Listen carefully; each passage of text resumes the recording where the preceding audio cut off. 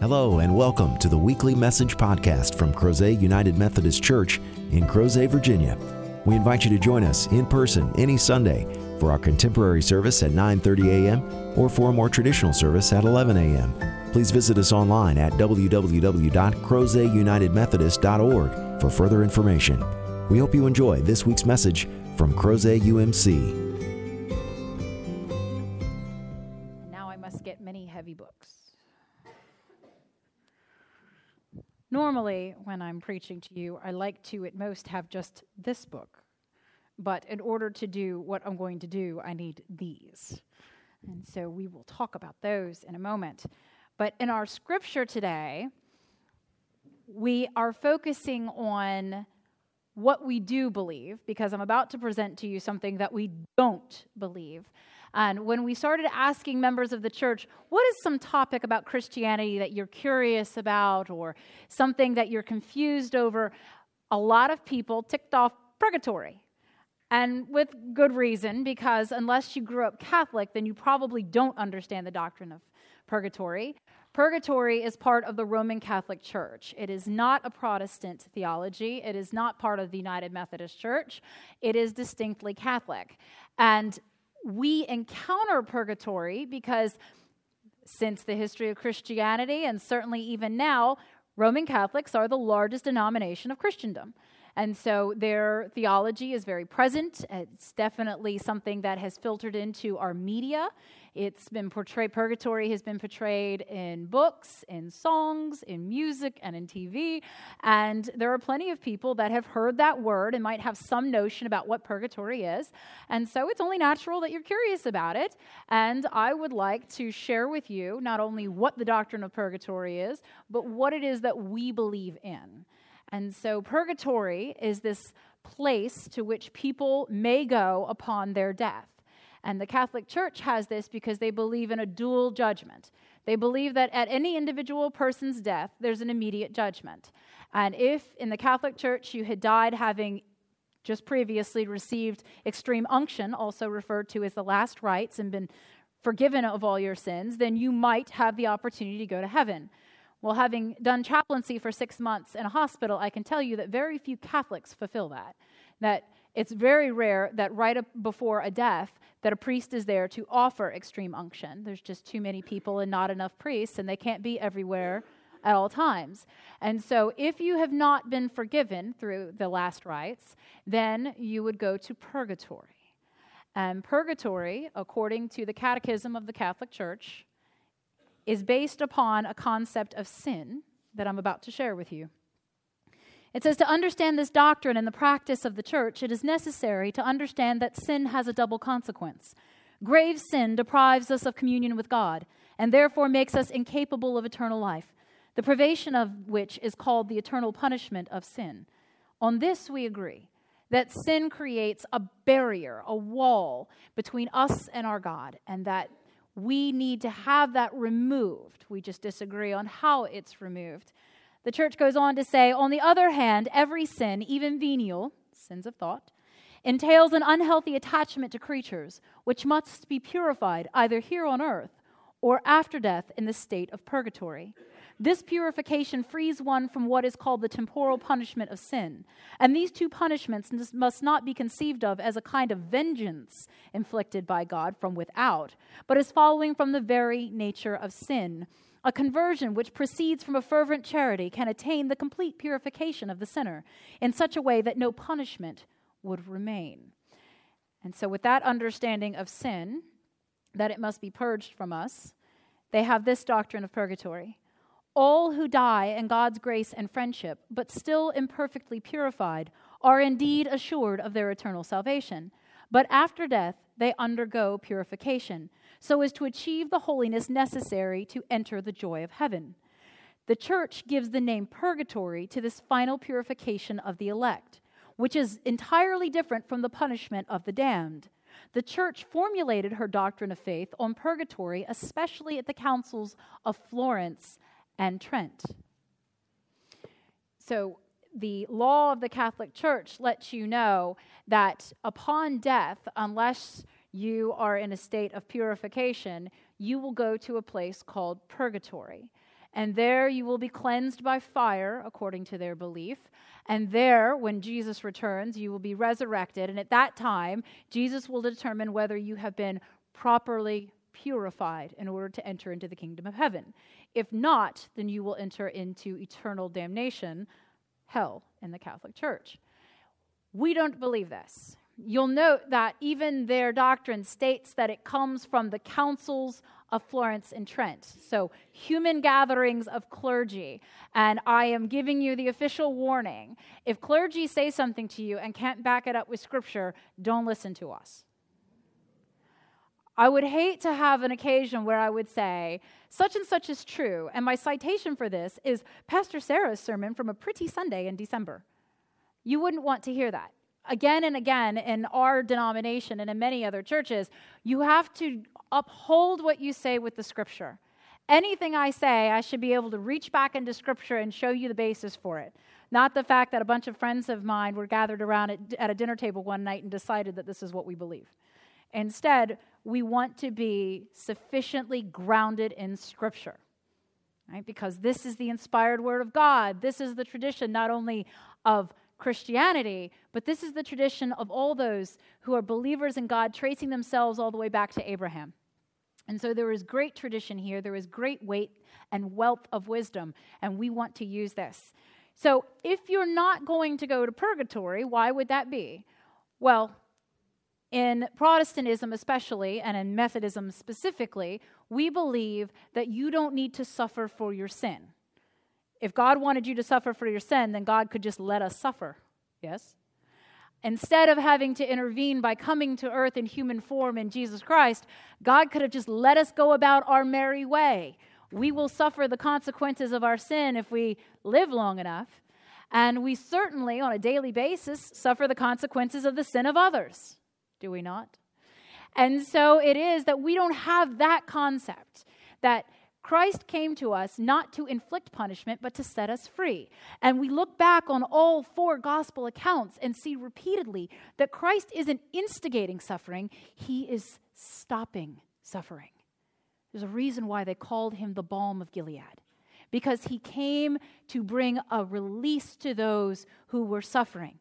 That's why he cured those who were sick. That's why he ended their blindness or their disability, whatever it was that was keeping them physically in pain and suffering. He released them from that. He freed those who were completely burdened with unclean spirits. He set them free so that mentally and emotionally they could be full and at peace and in comfort, because otherwise they were suffering.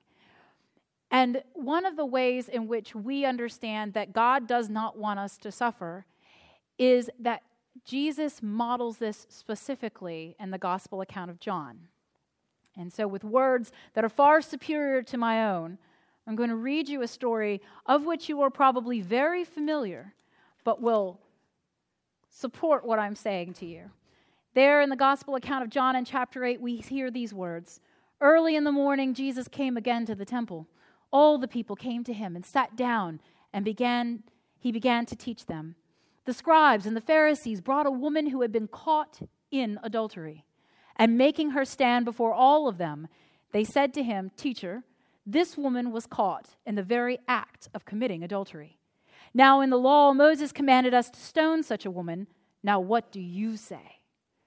So to set the scene for you, Jesus has gone into a house of God, and there people have already begun to be drawn to him. He's there preaching and teaching to them. They thirst for the word that he has, and the Pharisees and the scribes have decided to trap Jesus.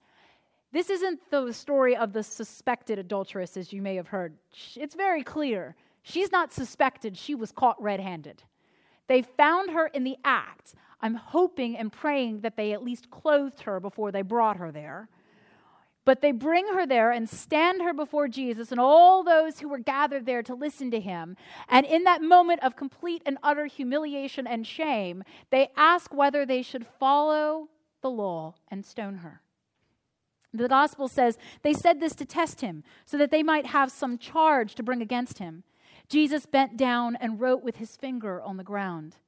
When they kept on questioning him, he straightened up and said to them, "Let anyone among you who is without sin be the first to throw a stone at her." And once again he bent down and wrote on the ground. And when they heard it, they went away one by one, beginning with the elders. And Jesus was left alone with the woman standing before him. Jesus straightened up and said to her, "Woman, where are they? Has no one condemned you?" She said, "No one, sir." And Jesus said, "Neither do I condemn you. Go your way, and from now on, do not sin again."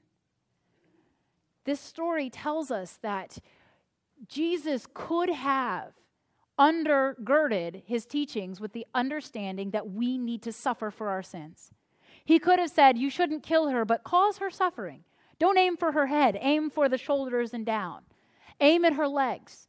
Make her feel physical pain and suffering for the atrocity that she has committed." He could have said that. They were hoping that he would say that they could not stone her so that they could say he has undermined the law and therefore he is a heretic. And if he had said we should stone her, then plenty of people would have thought that to be atrocious. They weren't even stoning in those days. They had moved beyond that. And so the idea is to catch him. You can't catch God. They don't understand that. So as he's there, he kind of bends over and starts writing something in the ground. And the scripture is completely silent as to what he was writing. And I'll tell you, if I could have one wish, I would love to be there hovering above and observing all of this and seeing what it was he was writing. And part of me, and this is completely me, not scriptural and not doctrinal, part of me wonders if I could be there and see, would it be him writing in Hebrew? Would it be him writing in his vernacular of Aramaic? Would it be in Mandarin or Cantonese or Sanskrit or maybe even English because he's capable? Is he writing the word grace? It's the one thing missing from the discussion, isn't it? Grace. And so he writes whatever he writes, and they're not even paying attention to him because they're too busy trying to get the reaction that they want. And so finally he says,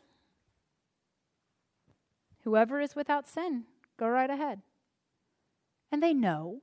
They know that they're not without sin. Even the elders and the scribes and the Pharisees, they know that they are not perfect. None of us are.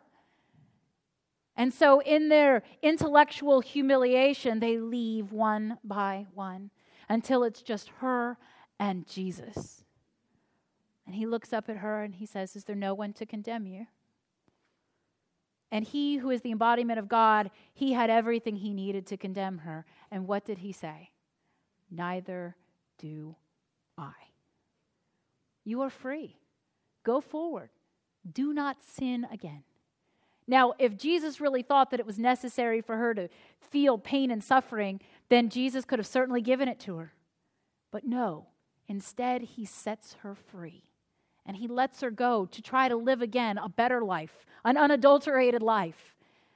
We believe this in the Methodist Church. We do not believe that you need to suffer, that there's plenty of suffering to go around, and when you die, instead, we believe where the scriptures tell us that what awaits you is God and peace.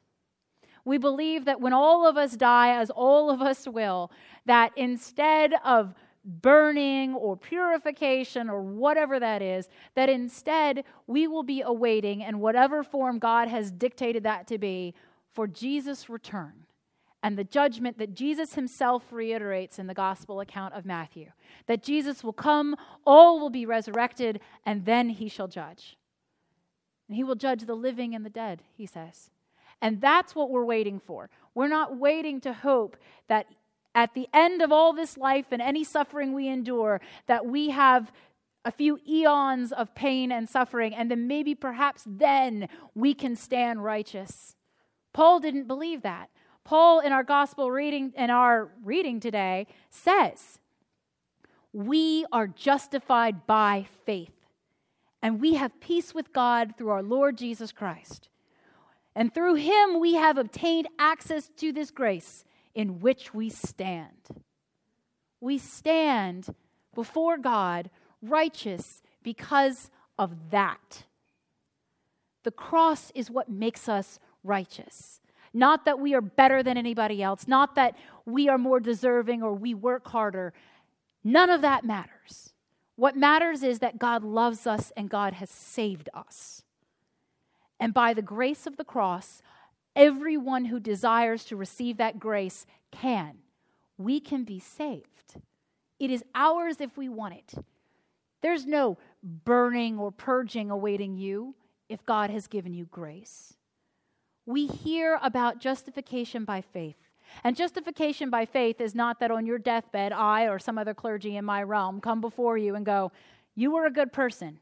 I have decided. It is not it. Because the truth is that I am no better than you. I am just called to a different role in the life of the church. And I've told you before that you will affect more lives in the name of Jesus Christ than I will. Because you will encounter people out there in much more multitude than I do. I who seem to dwell here every day of the week. You are out there, and you will come into contact with people, and they will encounter grace and God's love and the story of Jesus Christ in you. People who come here tend to have already had that. And so you will be much more impactful in that than I will.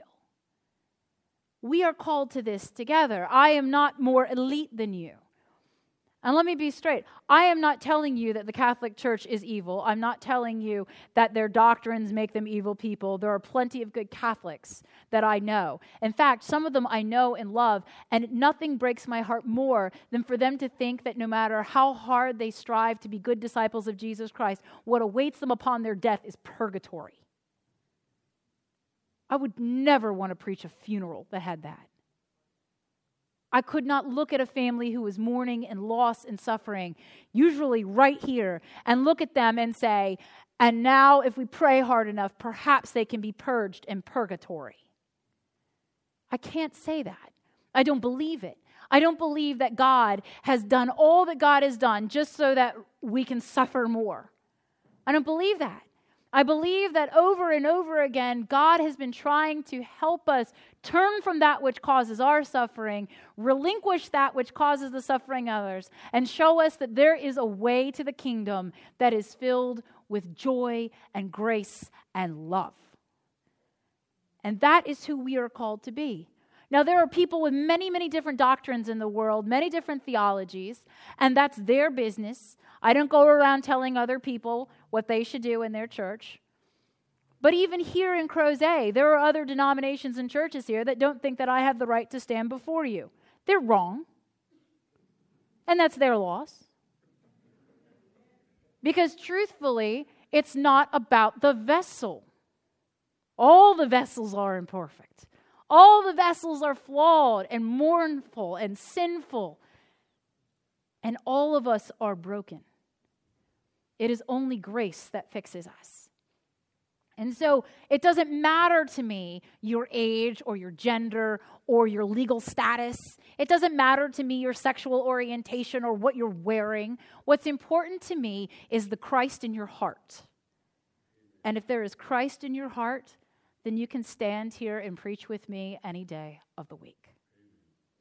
Because that is what we believe. That is who we are. But I understand the desire for suffering. I think it's a sinful human inclination. I mean, when I was growing up, there was nothing I enjoyed more than watching my sister get punished.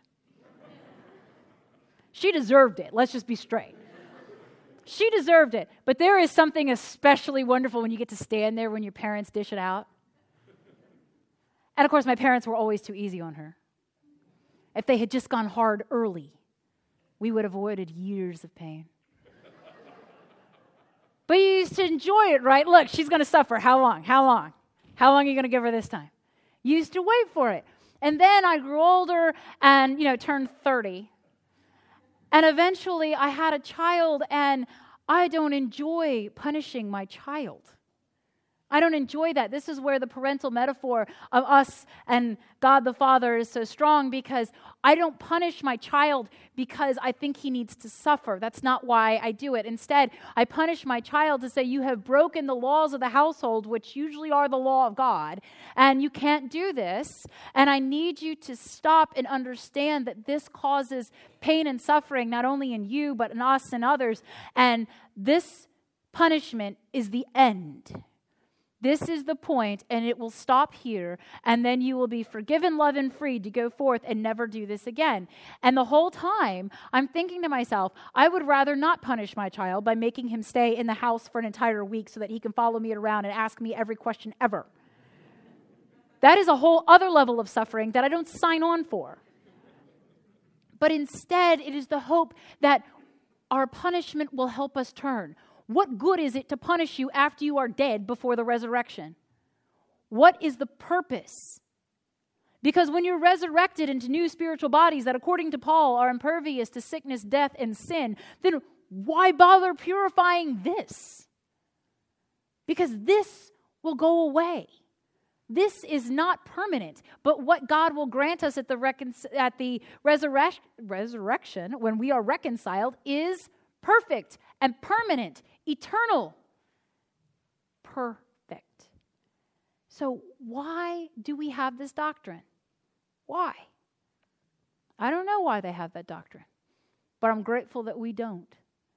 Because I don't want to tell people that after all your life, after all that you've done wrong and all that you've tried to do right, it still doesn't matter because there's a temporary hell waiting for you.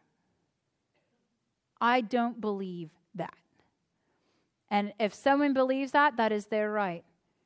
But I want you to know that the Methodist Church has a stance on purgatory. We literally have a stance on it. Here's our book. And I just want you to know that this is how to run a committee. Right there. That's how to do it. This little itty bit up here is our history and our doctrine. The Methodist Church is descended from the Anglican Church of England. It was one step away from the Catholic Church. And when the Methodist Church came into existence, it inherited from its mother church 25 articles of faith. And these are what bind us together. These are not up for discussion. These can never be amended or deleted or added to. This is who we are. And Article 14 is of purgatory. It says, the Romish doctrine concerning purgatory is a fond thing, vainly invented and grounded upon no warrant of Scripture, but repugnant to the Word of God. Now, if you know anything about the Methodist Church, you know that we don't use words like that very often. We don't. But early Protestants could see the pain and suffering that the doctrine of purgatory had.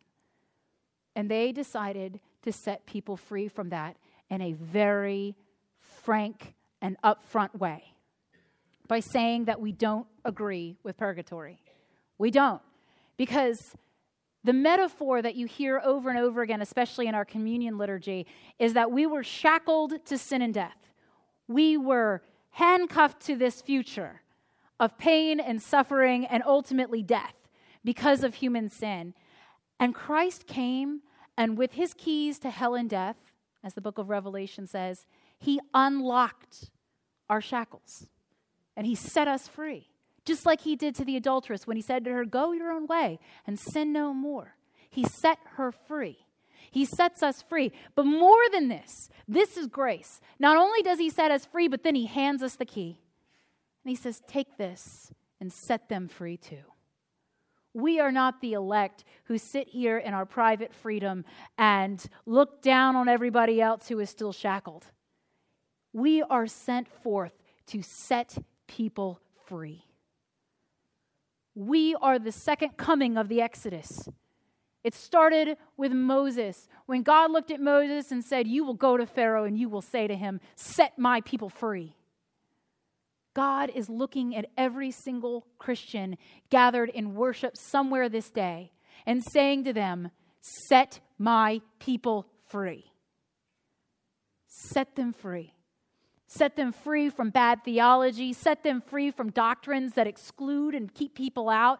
Set them free from anything that a church might say or do that would make people feel worse about who they are. Set them free. Tell them that they can have grace. Tell them that they are loved. And then you show them. That's what it is about to be a Christian. And the United Methodist Church believes that we cannot do that alone, that we are called to do that together, that we are called to not only be impacted by that cross, but to impact other people with that same cross. And so our blessed gift from God is that you don't have to do anything. God has done it all. You just have to want to receive the benefits of it. And if you do, then it is yours. For you were created to be forgiven, loved, and free. And unfortunately, there are many people in our lives, some in our homes, but most assuredly here in Crozet, who don't think that they can ever be forgiven. They deny that they are loved because they have not encountered that kind of profound, life-changing love of Jesus Christ. And they think they can never be free. And so for every one of us that has been liberated through Jesus Christ, will we not take those keys and turn around and set the next person free? May it be so, in the name of the Father, Son, and Holy Spirit. Amen. Thank you again for joining us for this week's podcast. We hope you found the message meaningful, and we invite you to join us in person as we gather for worship at Crozet United Methodist Church every Sunday at 9:30 a.m. and 11 a.m. Please visit us online at www.crozetunitedmethodist.org to learn about ways you can connect with God and your neighbors through the ministries of Crozet UMC. Have a great week.